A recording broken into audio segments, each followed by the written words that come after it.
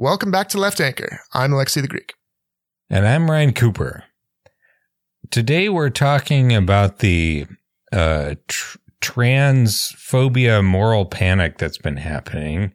We have Michael Hobbs, who's a podcast entrepreneur, journalist, and man about town, and Evan Urquhart, who is a trans man himself, and also a journalist and writer who has been publishing a blog himself at assignedmedia.org. And we are talking about, the recent sort of frenzy of transphobic media coverage and science journalism at the New York Times and elsewhere. And, what that's about, where it comes from, how it's mistaken, how it's in fact shitty, terrible science journalism, and, what should be done about it.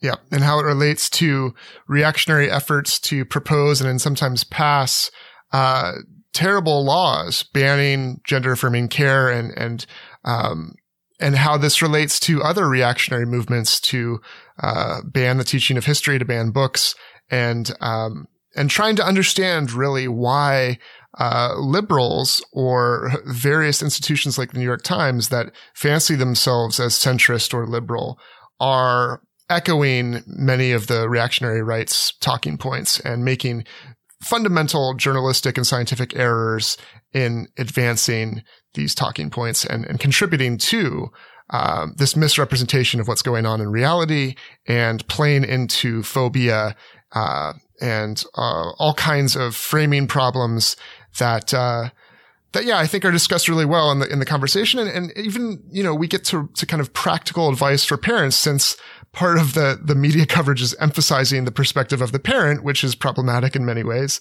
But also I think it was really cool to see how, if you're listening and you are a parent and you have some concerns, here are the facts, and also here are some useful things to think about rather than, what the media is telling parents to think, right? Yeah. Yeah, I think that would be, if I were to summarize our discussion, it would be don't panic. This trans stuff, maybe it's a little confusing, maybe it's a little alarming. It's really not that big of a deal at the end of the day. It doesn't have, and more than that trans people are people. Yes. Who have, they deserve care and dignity and respect and love. And the fear comes from a kind of ignorance that turns often into hate or turns into, a kind of, isolation and rejection of the humanity of these people, young and old. But in the case of a lot of these stories, young people who need to be affirmed, maybe more than anyone because of the stage in life that they're at, right? Yeah. Yeah. And the worst thing that you can do if you're involved with a trans person or you have a trans child in some way is to flip out about it. That is the thing that would really damage your relationship with the person. People are people. They can figure out, what they need with their own instincts and the advice of medical professionals, and just be supportive, be decent human being to the people around you. It's not that difficult. And that's our radical left anchor proposal. Exactly. So, let's get into our interview with Michael Hobbs and Evan Urquhart right now. Michael and Evan, thanks for coming on the show. I wanted to have you guys on because, we're talking about a sort of like transphobic panic that has really blown up in the mainstream media over the past, 6 to 8 months. And I think there's been a real lack of frankly, serious journalism and serious science journalism applied to this subject. And so I think it's interesting from a scientific perspective and also from a journalistic perspective about, what is going on here? What evidence do we have? And, what are people missing in this sort of coverage? So, I thought we could start with you, Evan. I think the ordinary people are kind of confused about this trans stuff. I think, it's like this, maybe somebody who, like myself, grew up in like the 1990s when it was an intense climate of homophobia. Gay was just like synonym for bad things, lame things. And, we had to come to grips with this gay marriage stuff. Okay. I'm cool with this now. No, we got a new thing. We got to deal with trans stuff. Oh, what is this about? And, that's wrong in many ways, but I think that's probably how a lot of people are. They're up in the air. They don't know how to think about this. And so can you give us a rundown of like trans science 101? How many people, what fraction of the population are trans? And, what is a sort of general, treatment like that is recommended by, scientists and medical professionals in terms of helping people to like live their best lives, for lack of a better word? Yeah. So I am transgender myself. I transitioned sort of later in life. So I started hormones around 37 and I'm almost 46 now. So it's been a while, but I kind of came into it late. In terms of how many trans people there are, so almost all of this science is, there's not a ton of agreement. There are different ranges. I tend to go with a 1% number for sort of a gut check of how common it seems. And then when I'm trying to be really conservative, I will say 0.5. 0.5% is when they looked at all age groups, including much older folks who had, great psychological reason to stay in the closet and be suppressed, and much younger kids who are kind of getting into that maybe 1.5% range, they get 0.5. So it's probably not 0.5%. If anything, it's probably a little more, but I tend to go with that when I'm being conservative and with 1% when I'm kind of, my best guess. Now, it's really interesting because the history of treating people who, felt gender dysphoria or who felt like they should be members of the opposite sex was really to get those people to stop this delusional belief. And, psychiatry tried really, really hard to get people to, just be a man or just be a woman and just be comfortable with that. And there was sort of a repeated history of trying that and failing it. And so kind of very slowly, and the history goes back, to first starting this. I think the first surgery was maybe in the 20s or 30s or something. But, there was kind of a slow process of, giving people what they wanted, which was to have help to look and sound and be perceived more as the opposite sex. And then very slowly they started saying, oh, this works. And the other thing we were trying to do doesn't work. And people are miserable and they're in and out of mental hospitals and they're homeless and they're killing themselves. So very slowly medical science kind of came around, especially for adults, to say, okay, so this is where we're going to go. We're going to help them to live as the sex that they feel they are. And of course, there are also non-binary people, so it's not just trans men and trans women, but, kind of the simplified thing is we help people who are assigned male to live as women and people who are assigned female to live as men. More recently, they started looking at people who felt this way younger, and sort of found out that if you can intervene younger, you don't have the permanent effects of going through puberty, the wrong puberty. So, if you are a trans woman, you don't have a lower voice, and there is a vocal surgery, but like a lower voice is something that usually is going to be with you for the rest of your life.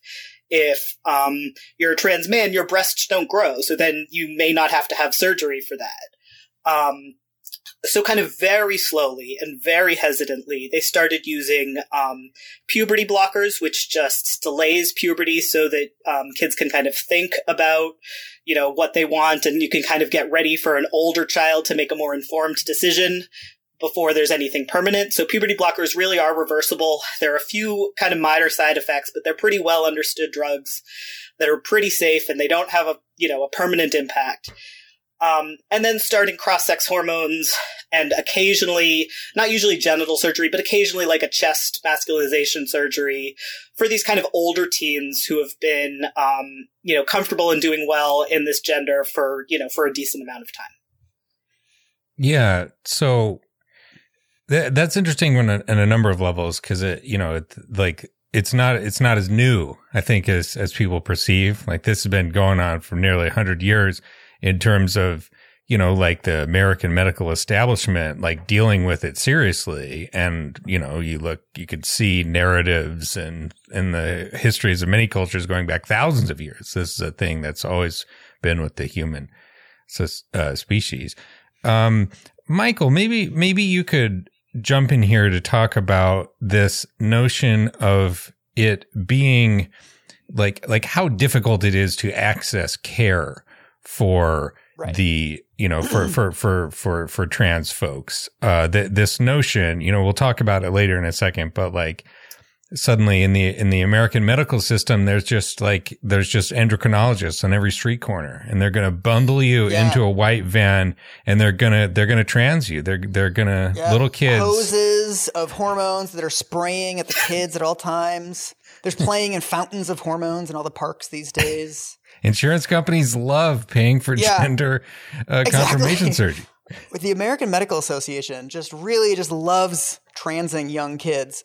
I started looking into this roughly 1 year ago, kind of like not just like for my own edification, really, because there had been all of these stories coming out really since the infamous Atlantic cover story in 2018, basically just like relentlessly asking this question.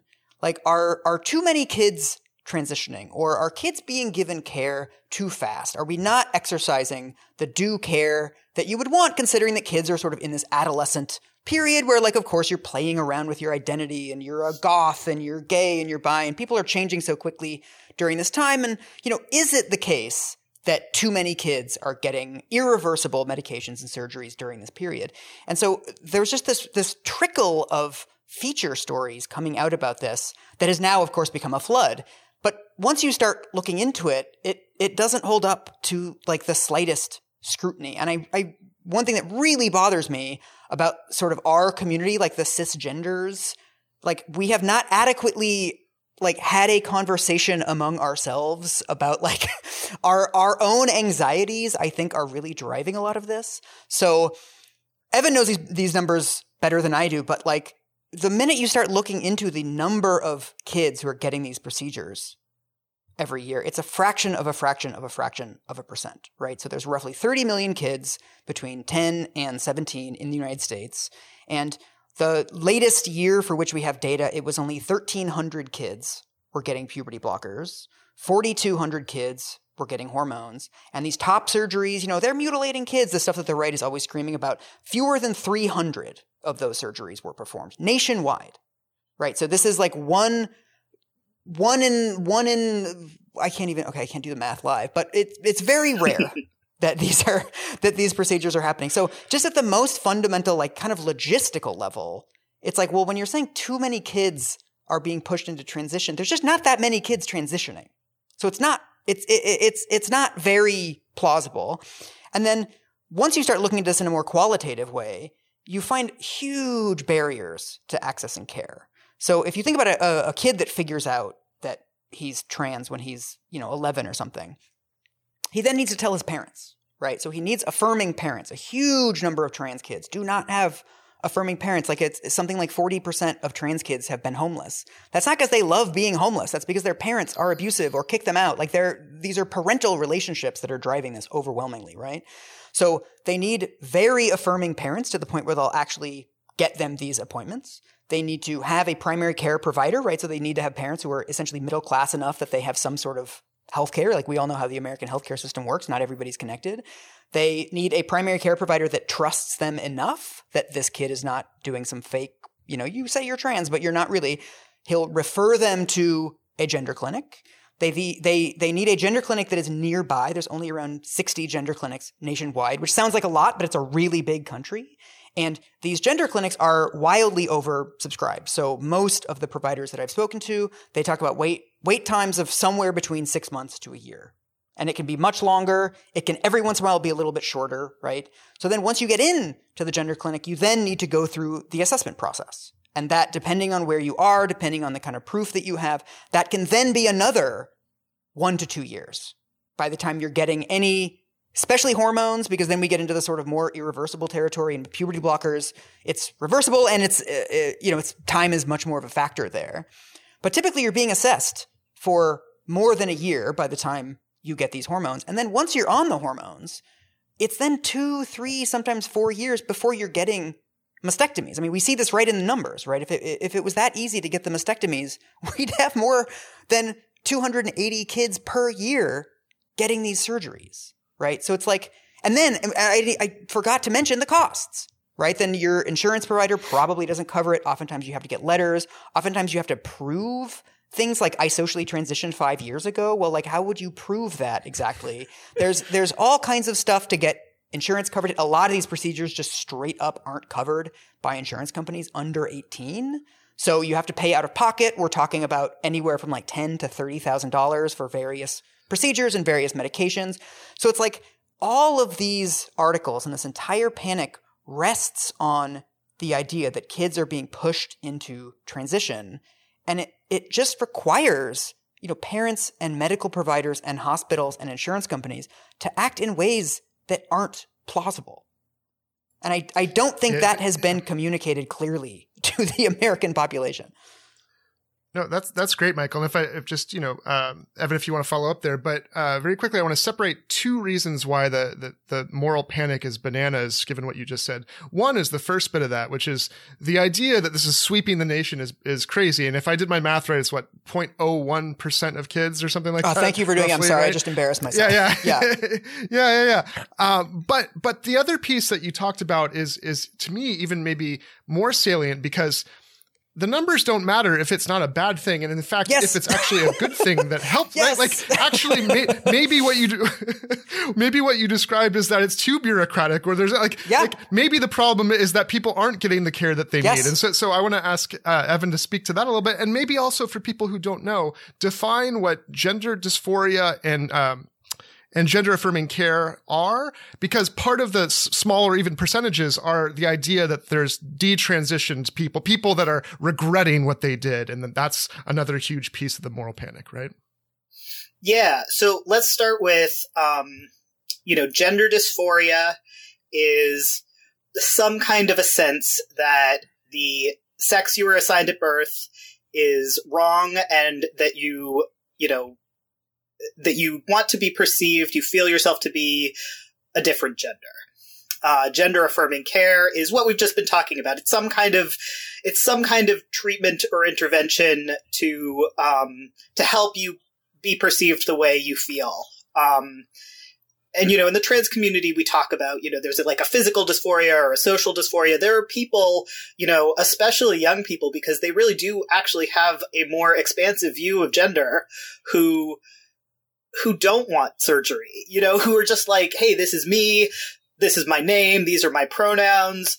And it's like, one of the things I really want to get across is that if you really are concerned about over-medicalizing these kids, then just use the kid's pronoun. You know what I mean? Like, if this kid is saying, hey, I'm, Alex with a Y, my pronouns are they, them, what's going to push that kid to feel like they need to get top surgery is if you say, I don't take you seriously until you get top surgery. You know what I mean?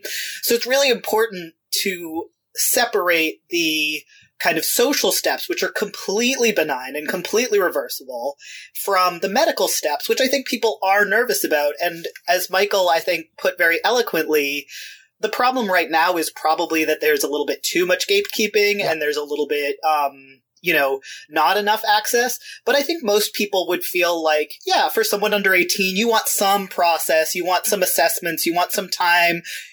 You really want the parents to be involved if at all possible. I'm a big kids are best with their parents and difficult parents are better than no parents person. You know what I mean? But a little less barriers for some of these kids. When the medical evidence is really strong, I was kind of trying to review it, and, it's a lot of little studies that all kind of point in a similar direction. But, I was looking at a study that looked at, I think it was 200 16 and 17-year-olds who'd gotten, top surgery, who's gotten, mastectomies, and 2 of them regretted it. So it's like when you compare, and this is getting into the detransition piece, which is, no medical treatment is 100%. There are all sorts of reasons why a diagnosis might be wrong or why the treatment just might not work for a certain person. And that's something that we all understand with medicine. I mean, you almost certainly are or know someone in your life who's, allergic to a common drugs and they just can't take NSAIDs or they can't take penicillin. You know what I mean? But when it's because people are so crazy, and I mean cis people, and I'm sorry, are so crazy about gender, they can't kind of look at it and be like, yeah, you'd kind of expect to see, 2%, maybe even 5% who feel like, oh, this isn't really right for me and I'm kind of going in a different direction.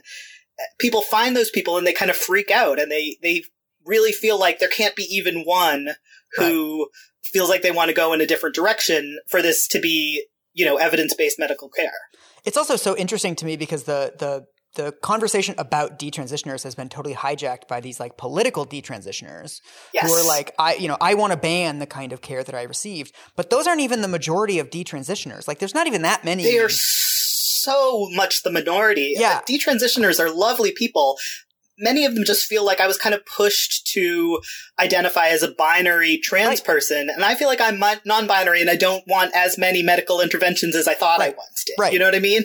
Maybe they're exactly the younger generation that you said that are less worried about the social acceptance piece and don't feel the need to kind of react against the rejection in a way to prove to others who they really are or something like that. And maybe some people got more comfortable after the fact and thought, oh, I wish I had been more confident back then in who I was or something like that. Right. Yeah, absolutely. I was interviewing a trans woman the other night and she said one of her friends is a detransitioner and says that I haven't gone back to being a man, but now I'm just a different, weirder gender.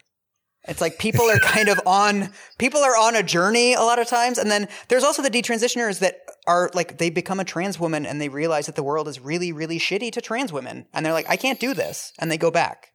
And so the conversation about youth transition has been, I think, completely hijacked by this, I think, really disingenuous question of why isn't anyone talking about the detransitioners when that's all we talk about is the detransitioners, right? There has not been one article about youth transition that does not explicitly center a detransitioner, right? So it's concern trolling, to put it nicely, right? Exactly. And it's you just keep getting the same thing. Oh, no one wants to talk about the detransitioners. It's no, I'm kind of done talking about the detransitioners. We've been talking about them for 4 years. It's really not representative of the trans experience when survey after survey, Evan, you mentioned the one that you read. I just read one the other day that was 68 people who got top surgery and 67 liked it. And one person said they regretted it sometimes. Not even I totally regret it. It's every once in a while, I think it wasn't for me. What other procedures in the American medical system have regret rates this low? Why are we talking about this? Well, that I actually pulled up a study. It was just sort of looking around Google Scholar, for just surgical regret in general. It's a meta-analysis of, 889 studies, and 73 patient studies and 6 physician studies included. about cancer, breast and prostate cancers being the most common. Self-reported patient regret was relatively uncommon, with average prevalence across studies of 14.4%. So almost 15% of people in these studies who had gotten surgery for largely cancer stuff regretted doing it for whatever reason. It's a risk in any medical care. You do it, it might not work out. But there's a flip side to that decision, which is the risk of not doing it. Right. And maybe, I don't know, Evan or Michael, whoever, if you're familiar with these numbers, what is the risk if people have, have done studies on trans youth who are prevented from transitioning and what effects that might have in terms of people's mental health, risk of suicide, and that sort of thing?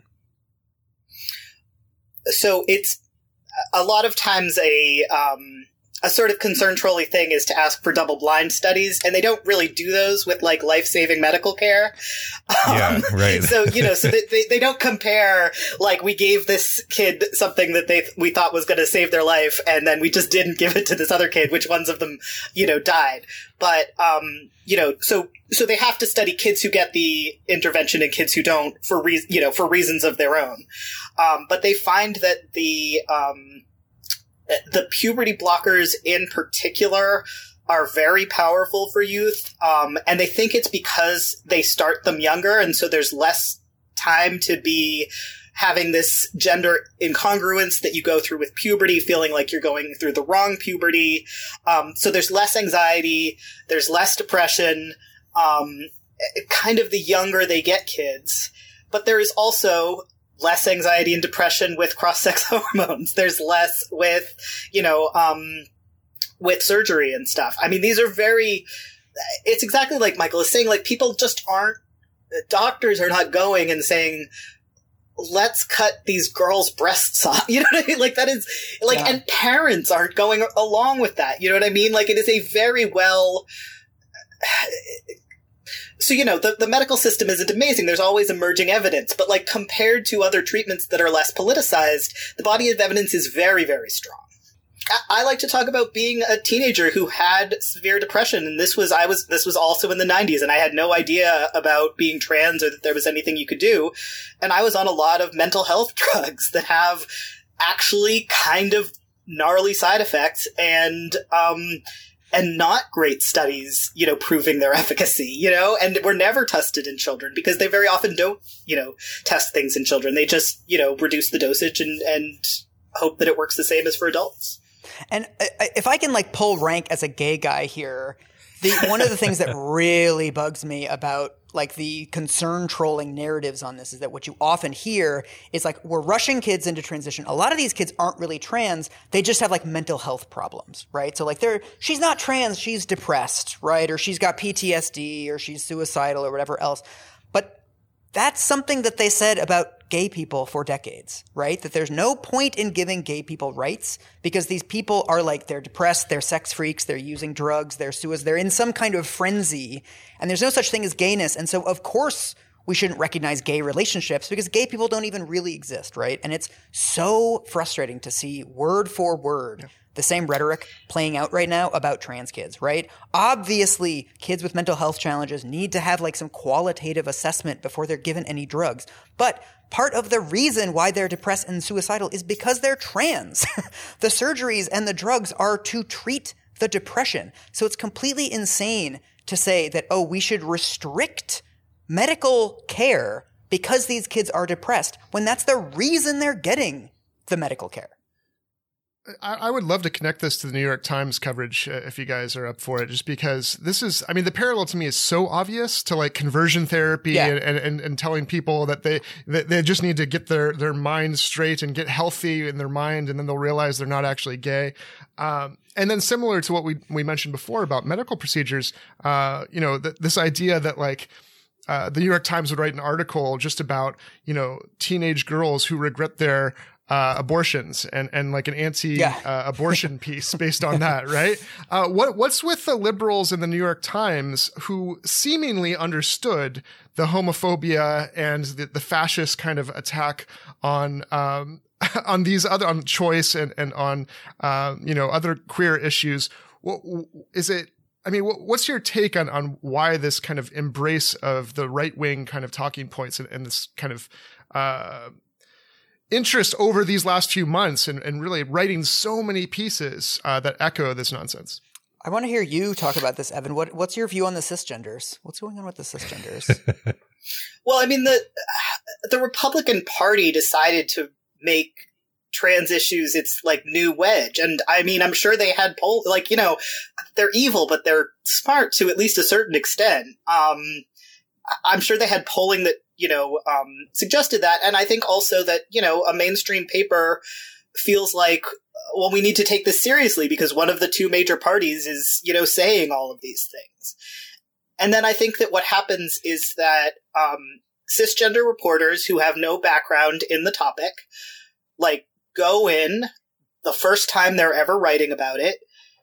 They have, some, I would say, weak and often fairly benign biases, but, they're scared. They're nervous that, that cisgender people might be, transitioning falsely and regret it. They have those kind of normal fears. And then they get snowed by a lot of very hardcore conservative activists who kind of cosplay as middle American parents who share their concerns. You know what I mean? And they get kind of, and, unfortunately, they also talk to trans people who are saying, look, you're going to be talking to all these activists and they're going to snow you. But one of the problems with transphobia is that, you have a credibility deficit just by being trans. People perceive us as being activists just because we're trans. It's the New York Times in their response to that contributor's letter called their own contributors advocates because they were trans or they were supporting trans people. You know what I mean? So I think that these reporters are very skeptical of what trans people are saying and are not skeptical enough about what, conservative activists are saying. And then they get snowed kind of one after another. And I really think that some of these pieces are worse than others. But sort of the cumulative effect is the best of them are saying well, there's evidence behind it, but we're also kind of nervous. And then the worst are just kind of taking stenography for these conservative parents at these extreme anti-trans group and acting like, oh, this person always voted Democrat, but they hate trans people. It's weird, but they don't say they hate trans people. They just have concerns. Trope. Oh, I'm a liberal, but I had no choice but to join the lawsuit against the local gender clinic. It's like, oh, I really feel sorry for this person. They love to say they're a lifelong Democrat or they're a liberal or whatever. And maybe sometimes it's even true. I'm not accusing all of these people of lying. Some of them are, but maybe sometimes it's even true. Can I read a paragraph from one of these stories? Sure. I'm so mad about this coverage. I cannot get over how irresponsible this is. And Evan, I think you're right. I think that these reporters go into it open-minded, or what they perceive themselves as open-minded, and they get worked by these anti-trans advocacy organizations under the guise of, like you, I'm just a concerned parent, right? I think, just statistically speaking, the vast majority of parents are cisgender, middle-aged cisgender people, and there's all kinds of anxieties that just kind of bubble up when you're a middle-aged person, right? About kids these days are spoiled. There's these new technologies, right? Kids are always on their phones. Right. And then you kind of look around and there's these kids, they're saying they're non-binary and they're using new pronouns and they got piercings and blue hair. And there's this kind of madness that overtakes you. And I think you don't really realize that it's happening to you, and you don't realize the extent to which you're projecting your biases outward. And it's really telling to me how many of these articles are written explicitly from the point of view of you're a parent and your kid says that she's transgender. Right. They're not really written from the perspective of you're a transgender 12-year-old and the world is really scary for you right now. Those stories are not getting written, right? So this is from one of the front page articles that ran in the New York Times earlier this year. I think this is the one from June. You can't even narrow down the front page articles doing transpanic stuff anymore. It says, in other families, a teenager's decision to come out was a source of prolonged conflict. F, now 18 and living in Maryland, started identifying as a trans boy and binding his breasts in 7th grade. His mother told me that when she found out, she told F she didn't believe anyone was born in the wrong body. Later, she went to a protest at a gender clinic in Washington, D.C., which upset F. So this is entirely told from the perspective of a mom who basically told her trans kid, you're not really trans, and then went to like a hate rally, basically, like a rally outside of a gender clinic. This happened when, like, starting when they were in 7th grade, and they're now presumably living independently. Exactly. And estranged from this parent. Like, this is not a recent or passing phase, or, you know, and they just... And we're just told that, like, wow, what a source of conflict. And, like, I don't think it was the transness that created the conflict in this family, right? It's like over and over again, these articles, some of which just openly include, like, oh, we worked with this anti-trans advocacy group to meet parents, right? Or, like, these parents have joined deranged Facebook groups. I feel like this is akin to some parents are extremely concerned lately that their child is dating someone from the opposite race. Totally. You know what I mean? Like, yeah. Right? I mean, it's just like reporting on this kind of phobia that is presenting it as like a legitimate concern instead of what it is. Right. I'm sure those parents are upset too, but like, I don't need a feature article about how those parents feel villainized and like, oh, these poor parents, like, oh, I went to a KKK rally because like my daughter dated a black guy. It's like, okay, I'm sure that happened, but like these woke liberals are teaching the history of the Civil War and Reconstruction, and now my daughter's dating a black guy. What are we going to do about this? You know, it's just what I guess we'll ban the books. That's what we do, right? Like. I mean, I think there's a reason that DeSantis in Florida, like there's a reason that critical race theory and trans moral panic are going together hand in hand on the right now, I think, right? Yeah, it's all the same reactionary nonsense. And it's this weird, I feel like this was something that we've seen throughout time. Like I did some work a couple of years ago on the desegregation, like the forced busing debate. And none of the parents were like, I'm racist and I would like my daughter not to go to school in a diverse school. No one said that, right? It was all about local control. It was technical. Like people don't make arguments explicitly being like, I'm uncomfortable with change. I'm uncomfortable with people who are different than me. And like, so you have to see it underneath it.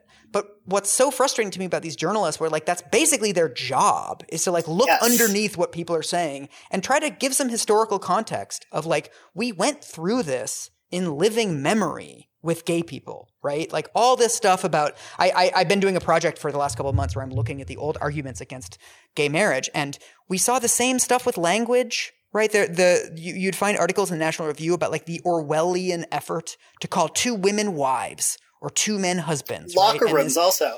Yeah, exactly. Like it was all this basically distractions from the basic issue, right? Because What frustrates me is the sort of the hijacking of like moderate centrist. I mean, to the extent that those people exist ideologically anyway is a whole debate. But it's like, to me, the sort of moderate left position on this is just so clear. It's like we have a very well documented marginalized minority, right? We have high rates of hate crimes, high rates of depression, suicide, lower wages, etc.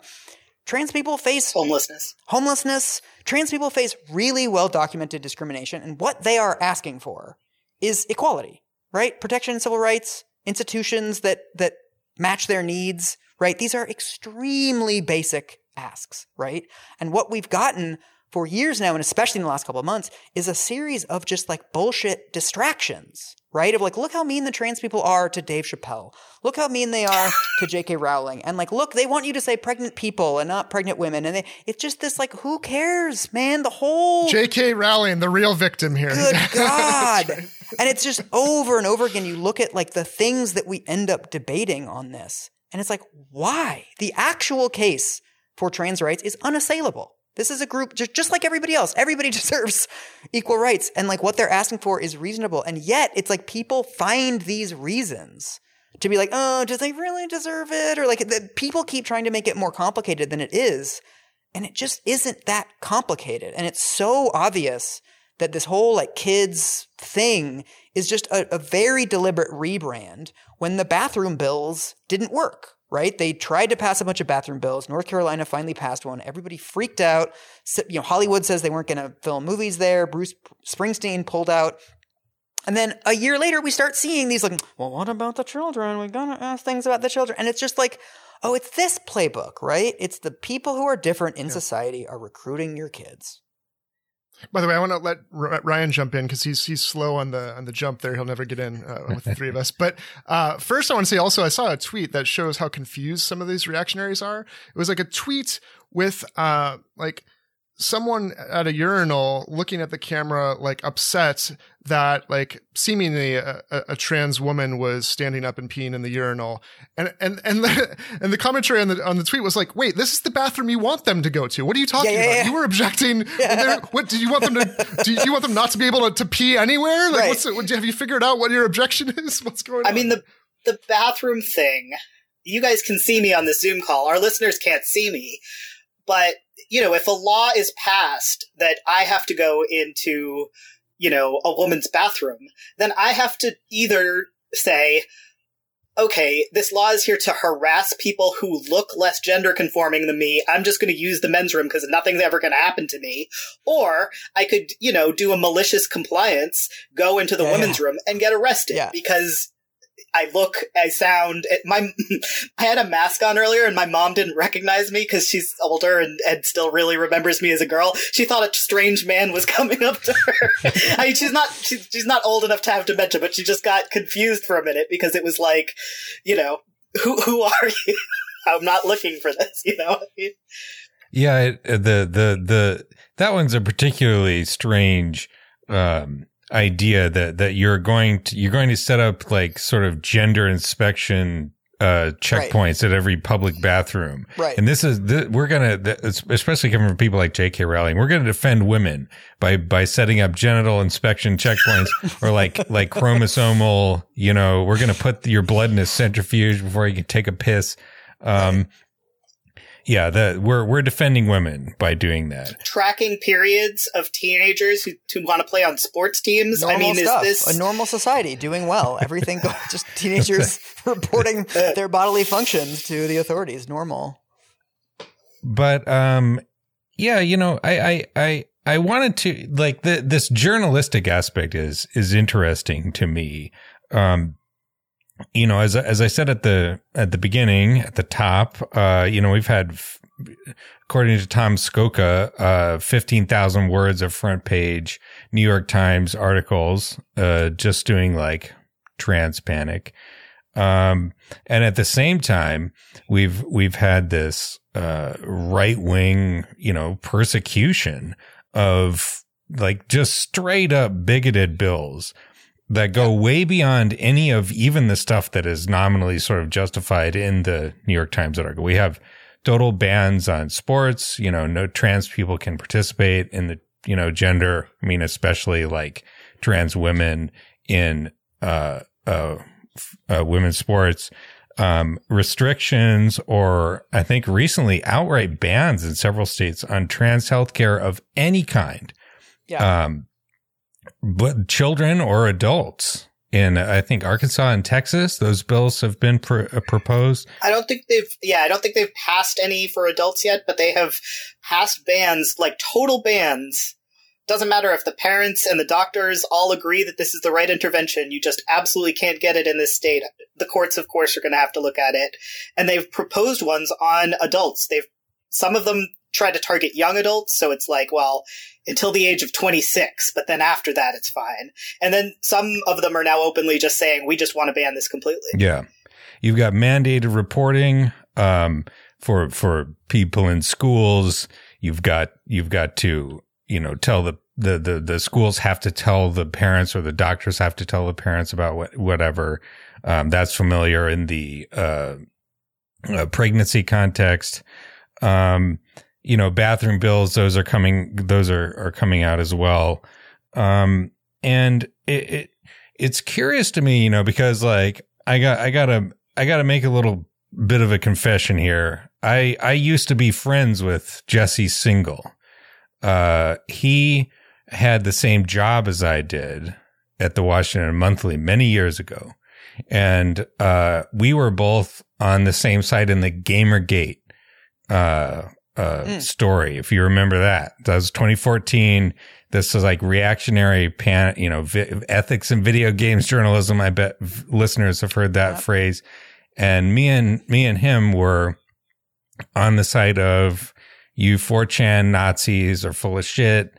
And you've gotten totally, it's a bunch of nonsense. You can look up the Wikipedia article if you're interested in the incredibly complicated details. And after that, he did like science journalism. And, he wasn't especially focused, I don't think, on trans stuff. He wrote tons of articles about men who have sex with men, for straight men specifically, for a number of years. He wrote like 5 or 6 articles about that. But he got on the trans beat and sort of like got down this, I don't know, what seemed to me either, sort of indulging a latent prejudice or getting down this sort of, social media polarization rabbit hole. It went from someone who was writing articles about like trans activists harassing, people who are doing sort of like inconvenient, possibly research on detransitioning, blah, blah, blah. Okay, we're sort of raising questions in a reasonably responsible fashion to just like straight up, like, I think Tom Skoka said, he curdled into a obsessive anti-trans, rights personality. And that's when I was like, I could tell, like I said before, I grew up in the 90s, when in the 2000s, when homophobia was de rigueur. And that it was, when some of my friends came out when I was in high school, it was like, oh shit. It took some dealing, it was a journey. And it was it was a similar story with trans stuff.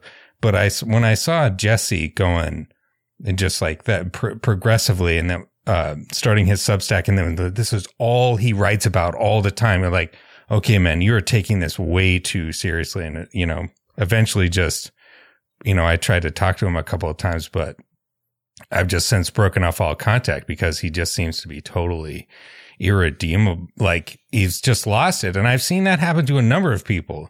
Graham, what's his name? Linehan?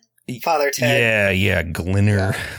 Yeah. J.K. Rowling, I think she was actually, I have, the more I like go back and like think about Harry Potter, I think she actually is a lot more vicious than I originally anticipated, but I think that sort of process happened to her as well.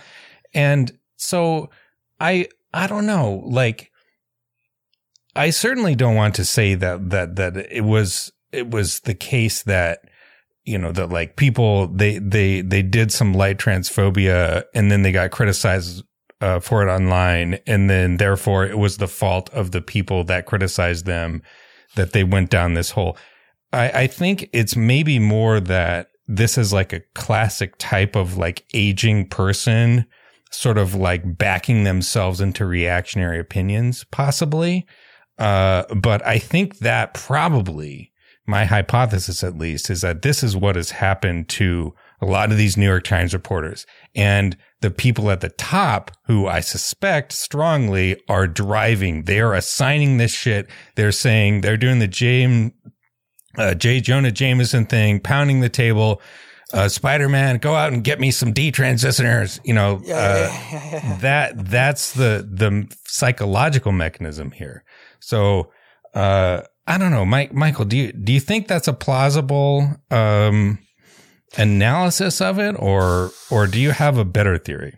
I mean, I don't know what's going on with any individual journalist, but what I will say is there's a weird performance of journalistic objectivity at the heart of this, right? Because a lot of these articles, there's been 6 front page articles on like the tricky debate over trans kids in the New York Times this year, right? Front page articles. There's been no front page articles, feature stories gathering together the threats against trans kids, right? So if you're looking at sort of these agenda setting articles, you would think that there's like a really important debate about trans kids and medicine. Like that's the impression I think that most people have gotten. And whenever you criticize any of the journalists behind these pieces, what you often hear is like, well, all we're doing is saying that there's a debate, right? All we're doing is describing the fact that people are on different sides of this and there's a spectrum of opinion or something. And it on the surface, it sounds really responsible, right? Of like, well, factually speaking, like, yes, there is a debate within medicine. Like there's a debate within every field of medicine at all times. There's a debate within every academic field at all times, right?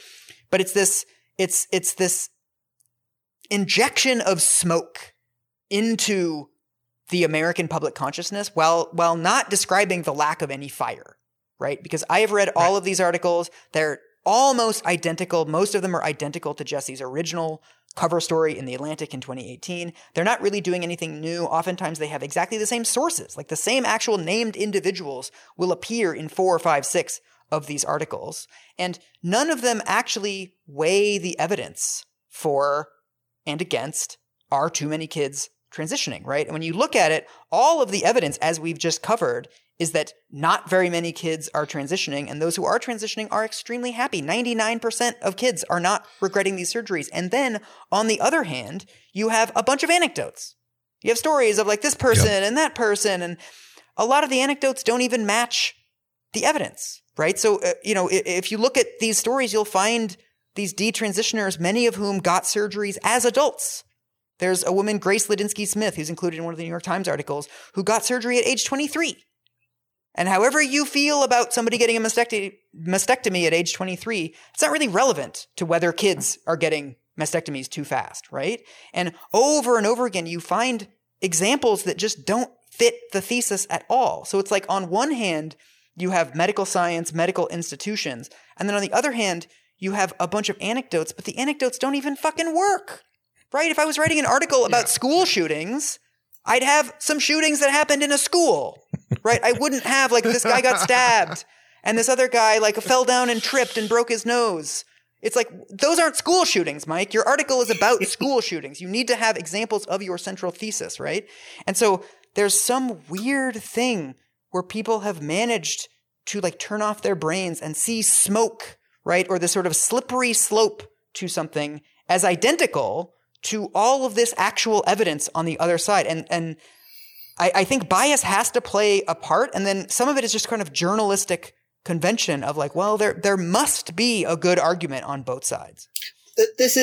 I think there are a lot of people who really try to reverse engineer their position from trans people are on one side, extreme transphobes are on the other, exactly in the middle. That's probably right. And like, there are some trans people who are a little out there, but like, you're going to be over here. You're not going to be in the middle if you're looking at the evidence, if you're taking, if you're trying to take as unbiased a view as possible.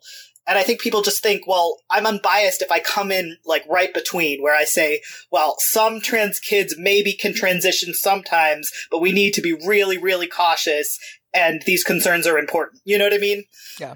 It's kind of the dumb way of appearing, balanced, appearing rational, appearing concerned, but you're not actually making the judgments and weighing the evidence. It's worse than that. I feel like it's even worse than that because imagine, I mean, first of all, we have to think about why don't they do this with like climate change? It's akin to like when Fox News shows a snowy day is like, see those climate change crazies, it's snowing. Look, the planet isn't warming. There's snow. But more than that, I think that like, besides wanting to be balanced, people like Jesse and others, they're the brave journalists going against the woke mob. You know what I mean? Like they fancy themselves as being seen as like willing to take, like they love to get piled on Twitter because then that shows their street cred. We're willing to say the thing nobody will say because everyone is just, going with the cultural hegemony or whatever. Right. And so, I mean, that to me gives a reason why they don't actually care, that it makes no sense scientifically. Right. Because they get to perform being that kind of brave journalist. Well, it's interesting when you were talking about, people's origin stories. My most viral piece of writing ever, and almost certainly will be for the rest of my life, it was a little piece for Slate called "Why I'm Still a Butch Lesbian," about how I was definitely not transgender and never going to transition. Hell yeah. And I had a lot of of these turfy, transphobic sort of beliefs at that time. And I really believed that, like, yeah, I feel gender dysphoria. Probably all women feel gender dysphoria. And, you know, the decent thing to do is not talk about it or go calling yourself a man. That's embarrassing. And I need to, like, tamp down on these kids who are going around expressing this desire that, you know, that I have. But I tell that story not because I think any of these journalists have that going on. What brought me out of it was all of these horrible, bigoted TERFs started telling me how much they liked my article. And they were awful, and they treated people terribly. And I was like, oh shit, I am not on the right side of this. I need to, like, block all of these people, or ignore or block all of these people, and figure out what trans people are saying, because, like, they are clearly, you know what I mean? Like, I do think that, you know, trans people weren't really mean about my article. If both people had been mean, maybe it would have been less clear to me. But I do feel like there has to be something in people where, like, you got to look around at who's on your side and be like, are we the baddies moment? Right. You know what I mean? There's also, I mean, I come to this as someone who's looked into a lot of previous moral panics. And one thing that always drives me nuts is that journalists never see their own power in kind of agenda setting, right? The thing they teach you on the first day of journalism school is that newspapers don't tell you what to think, they tell you what to think about, right? And this, what we've had so many times before is the elevation of non-representative anecdotes into trends, right? So in the 1990s, we had the hot coffee lawsuit, the McDonald's thing where, like, this lady sued McDonald's and she got millions, right? And of course that wasn't remotely true, but we got a string of anecdotes of people who allegedly sued corporations and made millions. And it ended up entrenching in the population this idea that it was easy to sue corporations. Which is, like, just an absurd idea, right? But if you get enough anecdotes floating around, you can believe these things that are just, like, patently untrue, right? And we got it with stranger danger, where it was a tiny number of cases per year, but these were amplified. And something like a third of Americans thought that their kids had a 50-50 chance of getting kidnapped in the 1990s. This was extremely widespread, just straight up false beliefs. And those false beliefs had, like, really measurable negative consequences in the world, right? Like a much smaller percentage of kids walk and bike to school now than used to. And there's this huge, like, you know, kids are getting arrested and parents are getting arrested for their kids just going out in public. Like, we've had a real entrenchment of this kind of law and order bullshit as a result of these false beliefs. And what drives me nuts about this kind of journalism that is almost entirely anecdote based is none of the people practicing it seem to understand that they're playing with a loaded gun, and that there's a very good chance that large percentages of the population now believes that, you know, if your kid says that they're trans, you definitely shouldn't get them an appointment at the gender clinic because they're just going to get pushed into transition too fast, right? Or they shouldn't socially transition at school because, oh, immediately, you know, that's going to lead to all of these other outcomes, and, oh, they're not really trans, and let's wait. And, you know, I've spoken to parents with trans kids, and, like, this is seeping into, like, their families. You know, they'll have cousins and parents who are like, well, I read in the Atlantic about, like, a lot of these trans kids aren't really trans. And it's like, this is a false belief that is actually affecting people, even if you don't think that it's leading to the right-wing bills, which I think is absurd, and I think it very obviously is. But even if you reject that, just having a huge percentage of the population think that, like, a lot of these trans kids aren't really trans, and a lot of these doctors are just going to kind of shove kids into surgical procedures, that's having real negative impacts. And, like, I wish that journalists would have an actual reckoning with the fact that, like, no one gets into journalism to not affect anybody's opinion. They know that they are affecting public opinion. All of us are. And there's a real responsibility that comes along with that. And you have to clearly convey to people, I am speaking from anecdotes right now, as opposed to I'm speaking from actual evidence. Yeah, as I was saying before about science journalism, you know, it's like we're talking about empirical questions about, you know, medicine, medical care, population level dynamics, literally millions of people. So how do you report on that? Well, you go into the studies, you talk to the scientists. You don't talk to individual people who may and probably do have an axe to grind. Right. I just want to mention this real quick because I'm still bitter about it. Almost 10 years later, Emily Bazelon was one of the journalists who wrote one of these front page articles. Here's a piece from her in Slate in 2013, December 18th, 2013, when Democrats still held the Senate. Stop telling Ruth Bader Ginsburg to retire. It's counterproductive. So I actually really like Emily Bazelon's work, to be totally honest. I use a lot of her Shaken Baby research when I was doing an episode on that for You're Wrong About. And like, what I think is actually very scary about this is there's a lot of like, wait. Are you saying it's okay to shake babies? No. It's okay to shake babies? Because I thought I was right about not shaking next time babies. I come on. That's the next counterintuitive idea. That's my TED Talk. Okay.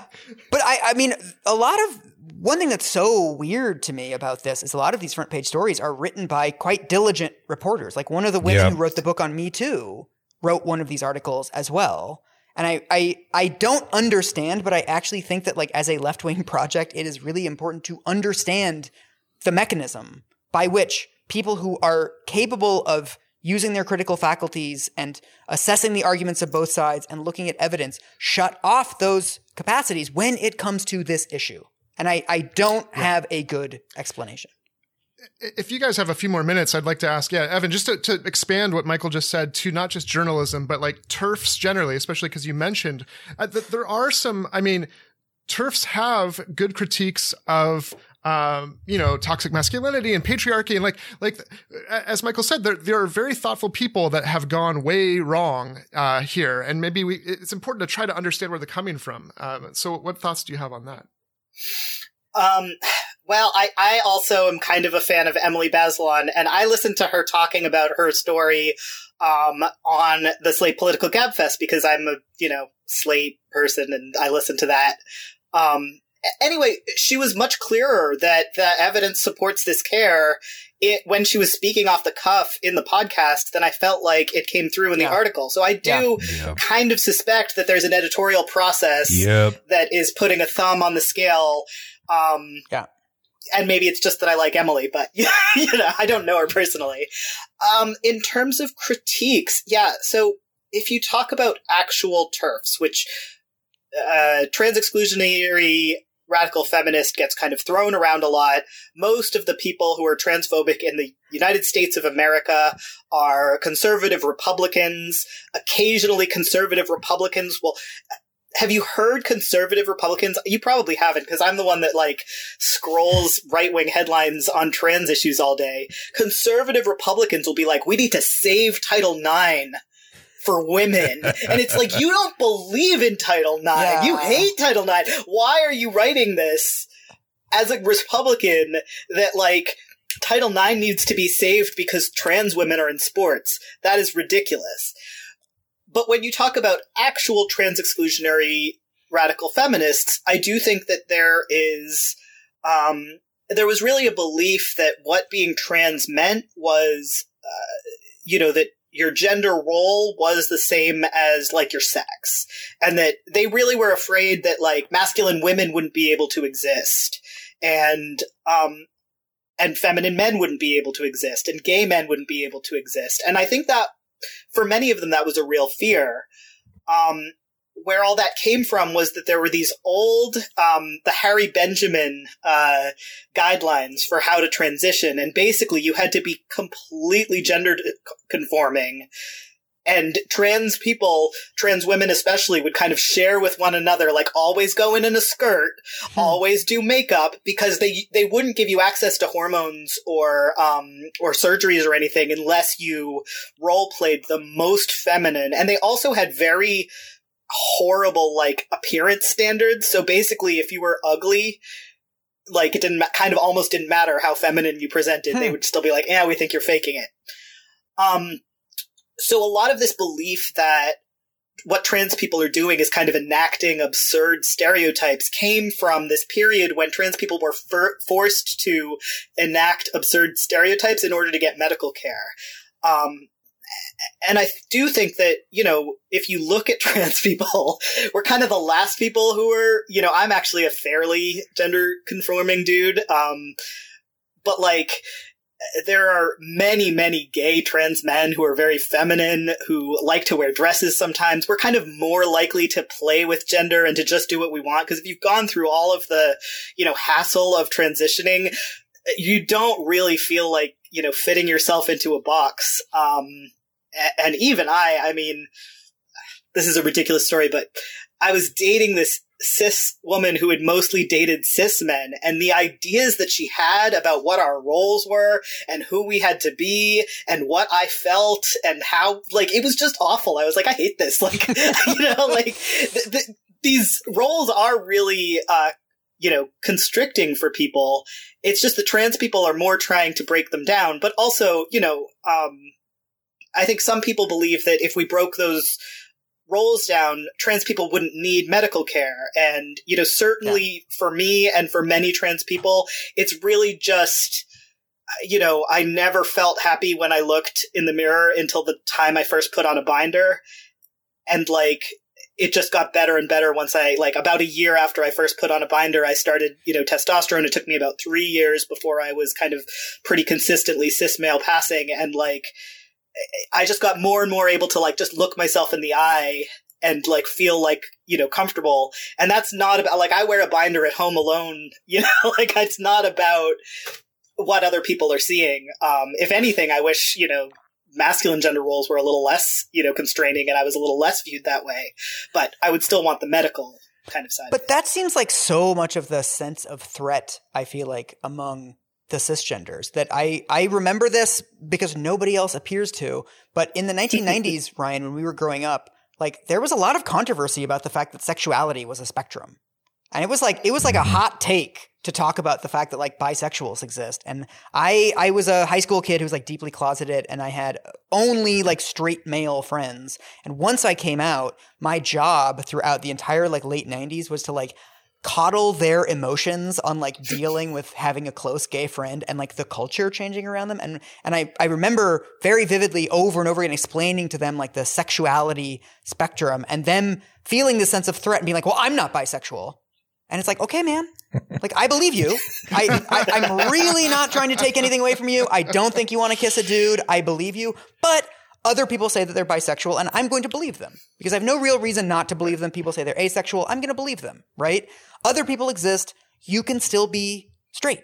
I trust you. I believe you. It's fine. And I feel like there's something very similar happening now where it's like there's so much more gender fluidity, especially among young people. You go out and like there's like teenage boys at the mall and they're like wearing like eyeliner or makeup, and like Harry Styles is doing whatever the hell Harry Styles is doing with dresses.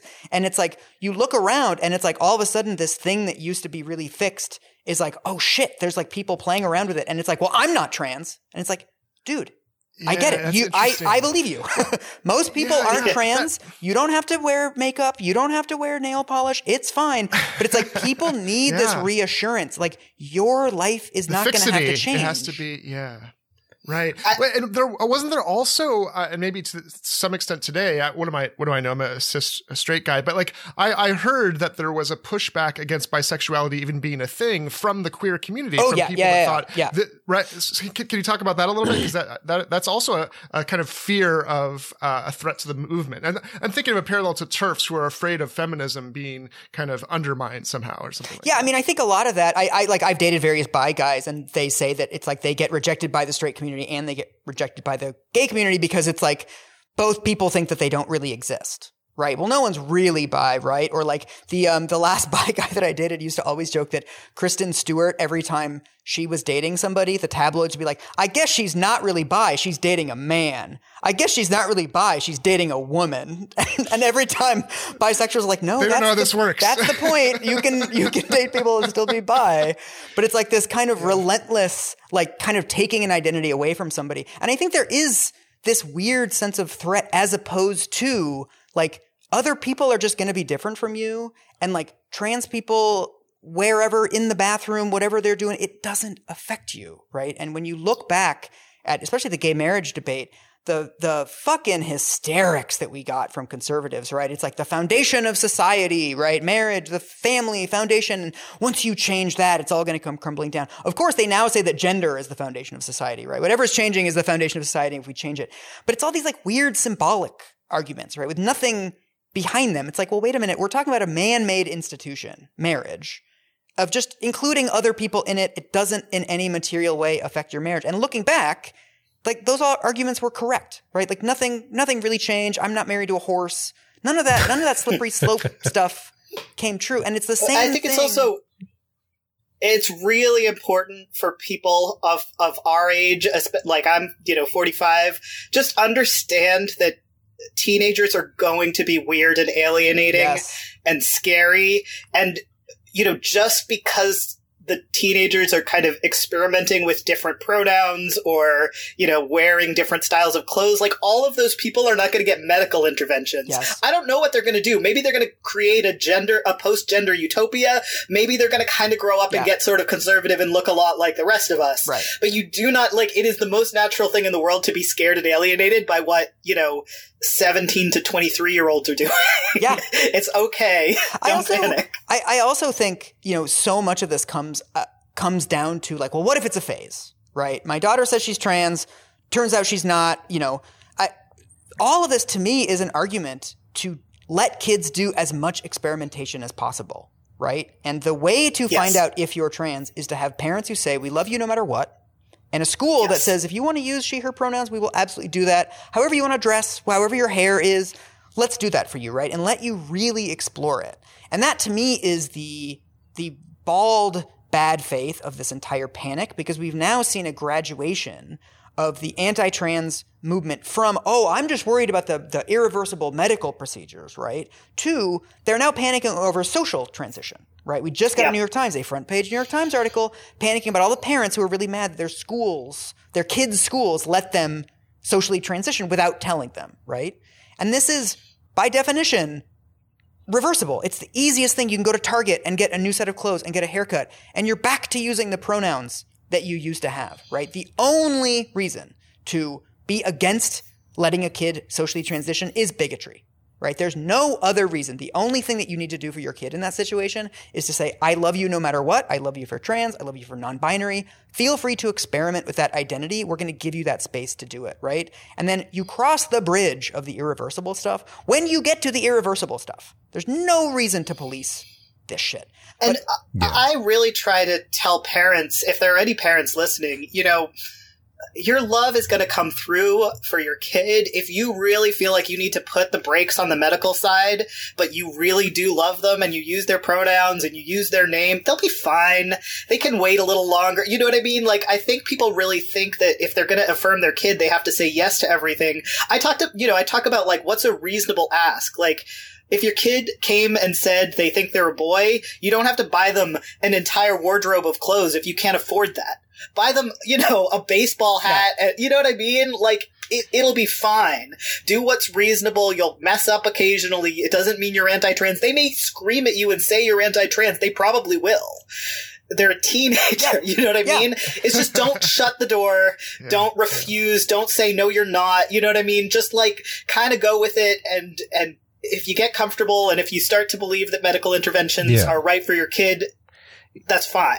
And maybe admit that, as a parent, you're scared and you don't know what the hell it's like to be that kid and you don't know what's going on. And instead of being the authority who's telling them the way that things are, right? Like, I think that's a much smarter move. Be like, I'm lost here. I don't know what to do. Right? Yeah. Well, definitely. I mean, I think there's a strain of, sort of traditional American thought here, which is very, very useful in this context, which is that like, well, it's none of my business.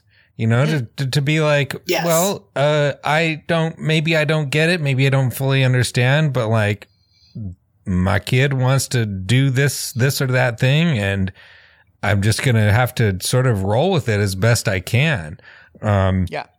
Or get educated or learn about it actually. Yeah. Right? Like, well, I mean, but the instinct I want to, the sort of libertarian Wyoming, compound dweller, just be like, well, maybe I don't really think about it. But when it comes to people's bodily autonomy, they ought to be able to take whatever hormones they want to take, that. I think that's Absolutely. A valuable instinct to cultivate. And in fact, it reminds me of I don't know if you guys have read the Culture books by Ian M. Banks about it's a sci-fi future what is it a space opera basically, so you have like it's not hard science fiction, it's like far futures where you've got magic science basically, and one of the things that you can do, you can live forever if you want,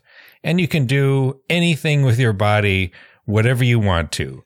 You can never have sickness at all, or you can get sick if you want to, or you can change your gender however you want just by thinking about it. In fact, as I recall, you've got drug glands in your brain, so you can be doped up or take Adderall or something like that. And one thing that happens in those books is people, they're born from one gender, and then after a couple hundred years, they get bored and they switch to the other gender just out of curiosity sometimes, or there's like the most meaningful relationship you can have with someone is to get with them and then both switch genders to the other side at the same time. So now you're both at the other end and then maybe back again. And that to me sounds like freedom. Like that you could to be able to do whatever you want to do with your body, your sexuality, your gender, and how that is expressed, in society. I also think we have the worst fucking centrists in this country.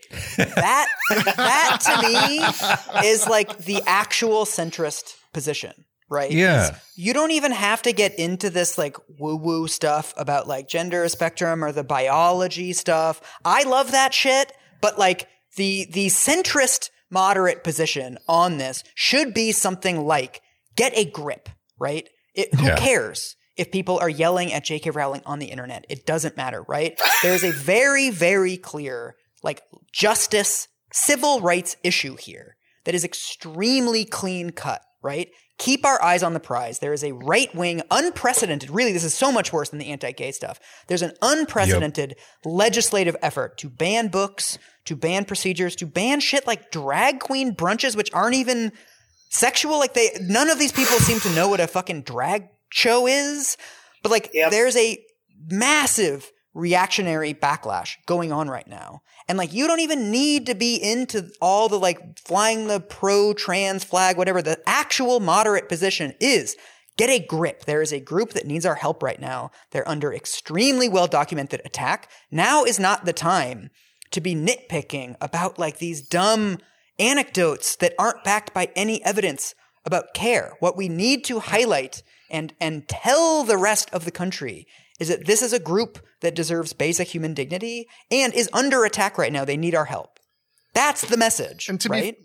To be fair, I think that's because centrists are almost never benign, because they have this interplay with the reactionary right that facilitates their power in a way that the left is trying to fight. And that's why they often punch left rather than fight the right. Right. And this happens on race. This happens on class. This happens on so many fronts. So centrists are extremists. Well, yeah, I think there's this constant conflation by our like pundit class. I'm very obviously subtweeting a specific person here right now, but between things that annoy you and things that threaten other people. And like my tweets, other people's tweets are annoying. I get it. But there are people under threat right now. And I don't know that we need another column about like how my tweets are bad or how people are mean to Dave Chappelle or something. Like you can write about literally anything. There's a huge opportunity cost with being a columnist. You can write about one thing a week, right? Why are you writing again about how the trans people or the activists or whatever annoyed you when like the important thing to focus people's attention on right now is what is happening in the country? And we have a emboldened authoritarian movement that is using trans rights to weasel its way in to all of these other rollbacks, right? Like Obergefell is now kind of back on the table. Like there's things are bad, and it's like we don't need another column about how you can't even say pregnant women anymore. Shut the fuck up. Get a grip. Tell people what is happening in the country. Where's Connor Friedersdorf and all the free speech people who are upset about like safe spaces and college kids now that there's actual fucking books being banned? Yeah. You know what I mean? Like where are these people? The interesting side context to the gender stuff. If you read this trans healthcare bans like strictly, it would ban shit like hair plugs or testosterone treatment. I think this is an important context for like probably the vast majority of gender confirmation, like medical treatment is, cisgendered people getting stuff to make them feel more cisgendered. Breast implants, hair plugs or hair, what's that? There's a drug, I forget what it's called, to make your hair grow. Regenerate? Yeah. All that type of stuff. Viagra, in fact. It's a similar type of shit.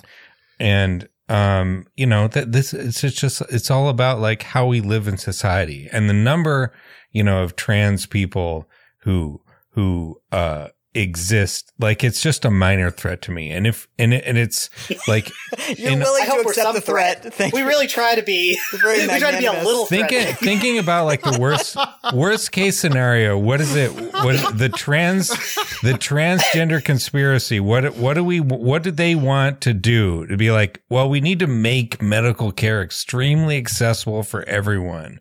Yeah. That like, all right, I'm on board. Scary, like, that's scary. Even if I'm insanely bigoted, I'm going for that. I haven't had a physical in like 6 years. This is so far down the list of things that I should be worrying about that it's just preposterous. And so, support trans rights. Get Ryan a physical. That's right. Exactly. If this is what gets you on board, Ryan. Intersectionality. This is all about how we must prosper together. We will all get gender confirmation surgery together, or we will all hang separately. But anyway, well, thanks to you both for joining us. If you have any final words, here's your opportunity. Sign up for Evan's website. Assigned Media. It's really good. My website is good and important. It's good and important. It's yes. Assigned Media. What's website? Assignedmedia.org. It's a daily, although I sometimes let myself skip a weekend day. It's coverage of anti-trans propaganda. A lot of that is, a Fox News or a New York Post. Unfortunately, some of it is a New York Times or a New York Magazine or a Jonathan Chait. But, I have a newsletter, I have a digest, so people can kind of get a weekly kind of rundown of what's going on with this attack on trans people, which is relentless and constant, in right-wing media and is infecting mainstream media, unfortunately. And I think probably will continue to be a very, very big issue, at least until the next presidential election, at which point peace will reign across the land. Everything's going to be great. Yep. Climate change totally going to be fixed. Done. Just one more election, guys. Yep. It's all going to be good. Ryan will finally get a physical. One more. Right? That's right. I'm for it. Wonderful. And how about you, Michael? I have 2 podcasts, Maintenance Phase and If Books Could Kill, that people should go listen to immediately. Awesome. That's right. Go. Yeah. I have not listened to Maintenance Phase, but I'm an OG listener to If Books Could Kill, and I've been killed by a book. And so, Wait, which one? I listen to both. Truth podcasts. and Advertising. I love Maintenance Phase. Oh, yeah. Well, thanks, guys. I'm also an OG Left Anchor listener, so this is a big treat for me. Oh. First time caller. Right on. Awesome. Well, I hope it's not the last. Hope you both come on again. Thank you so much. This was great. Cheers. It's been a pleasure. And thanks everybody for listening. We'll see you in the next episode.